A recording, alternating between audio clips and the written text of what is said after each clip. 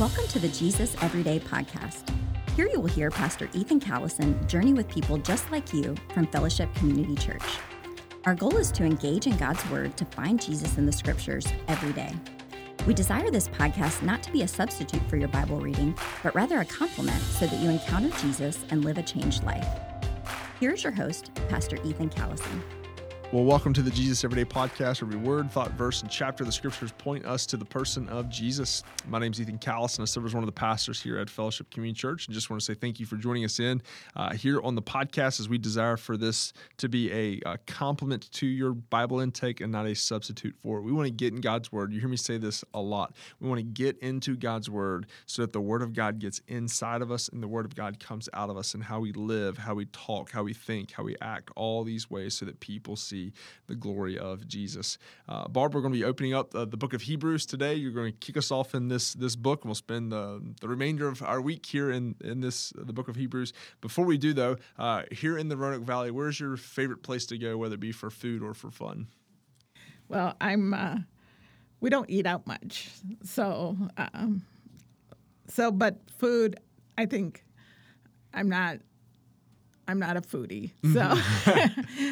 So I'm open to suggestions, but I do like to go to Angel's here in Salem. They have some good food there, and fun. I like, what I do mostly is hang out with my grandkids and go to their sporting events or go hang out at Green Hill Park and just doing things with my grandkids. I love it. Green Hill Park's a beautiful place to go. It is. Beautiful place. Yes. Have you been to Explore Park with them any? No, in fact, I have them I have them the week of the 4th of July for the whole week, because their parents are going on an anniversary trip. Okay. And that's on my list. So hopefully the weather cooperates and we can go to Explore Park. So cool. Well, hope y'all have fun out there.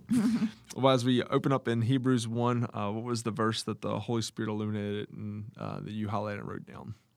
Well, this first part of Hebrews is about the superiority of Christ and how Christ is greater than the angels, which I always thought was an interesting thought. But it says, it's verse 3, the Son is the radiance of God's glory and the exact representation of his being, sustaining all things by his powerful word.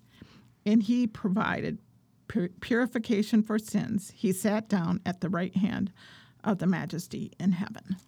Explain what's going on in this text. It's telling us that, Jesus is God.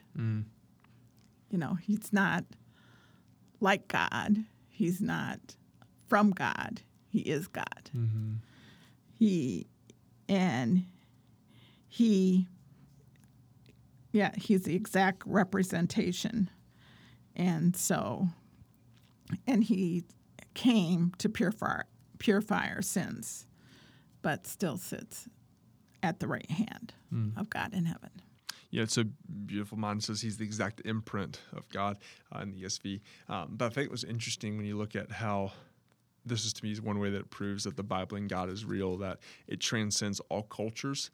Because in Jesus' day, they believed that Jesus was fully man. Like they saw him right there in front of him. They had to prove that Jesus was fully God. And in today's time, we almost have to still prove both, but it's almost like people will believe that Jesus is God, or that he proclaims to be a God, whether he's their God or not. But we almost have to prove, no, he was a man, like the humility of Christ. And that's what, to me, it just goes to prove that it transcends all cultures in this text here. So could you explain a little bit, what are some points of application for followers of Jesus here in verse 3?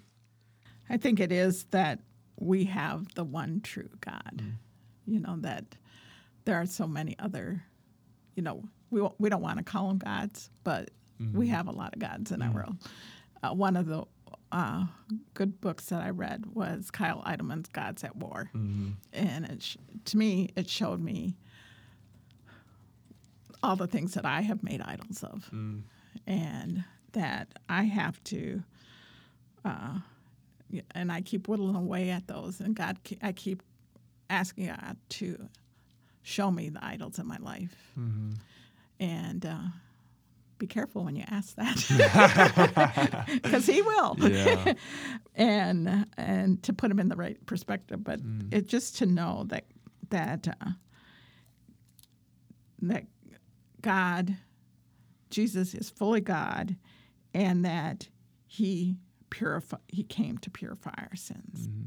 So even when you say be careful when to ask for God to reveal idols in your life, like, did it hurt in the process of seeing them? And then was there healing afterwards? Did you experience life more, or did it hurt and it still hurts today? Oh, no. In my case, my grandkids can be an idol. Mm-hmm. Even I do lead a group in Bible study fellowship, and that, good things can be idols. In fact, many times it's the good things that we don't realize that are idols. Serving can become an idol. And why am I doing these things? Am I doing it to glorify God, or am I doing it for my own recognition? And so those are the things that, He keeps slicing away at and putting the right perspective on. Mm-hmm. That's beautiful. Yeah, I think for believers that have followed Jesus for quite some time, it is the good things that keep us from God things. I've heard that statement quite a few before. What was the Holy Spirit calling you in your personal response to in this text? It tells us also in this chapter that God remains the same. And so I think that sometimes I think of the God of the Old Testament different than the God of the New Testament. And so this reminds me that God is the same God, and Jesus is the same God, and that I just have to remember that the things He did, He can always do and will always do. And I have to have more faith. That's good. Well, thanks for joining us here today on the Jesus Everyday Podcast as we open up the book of Hebrews.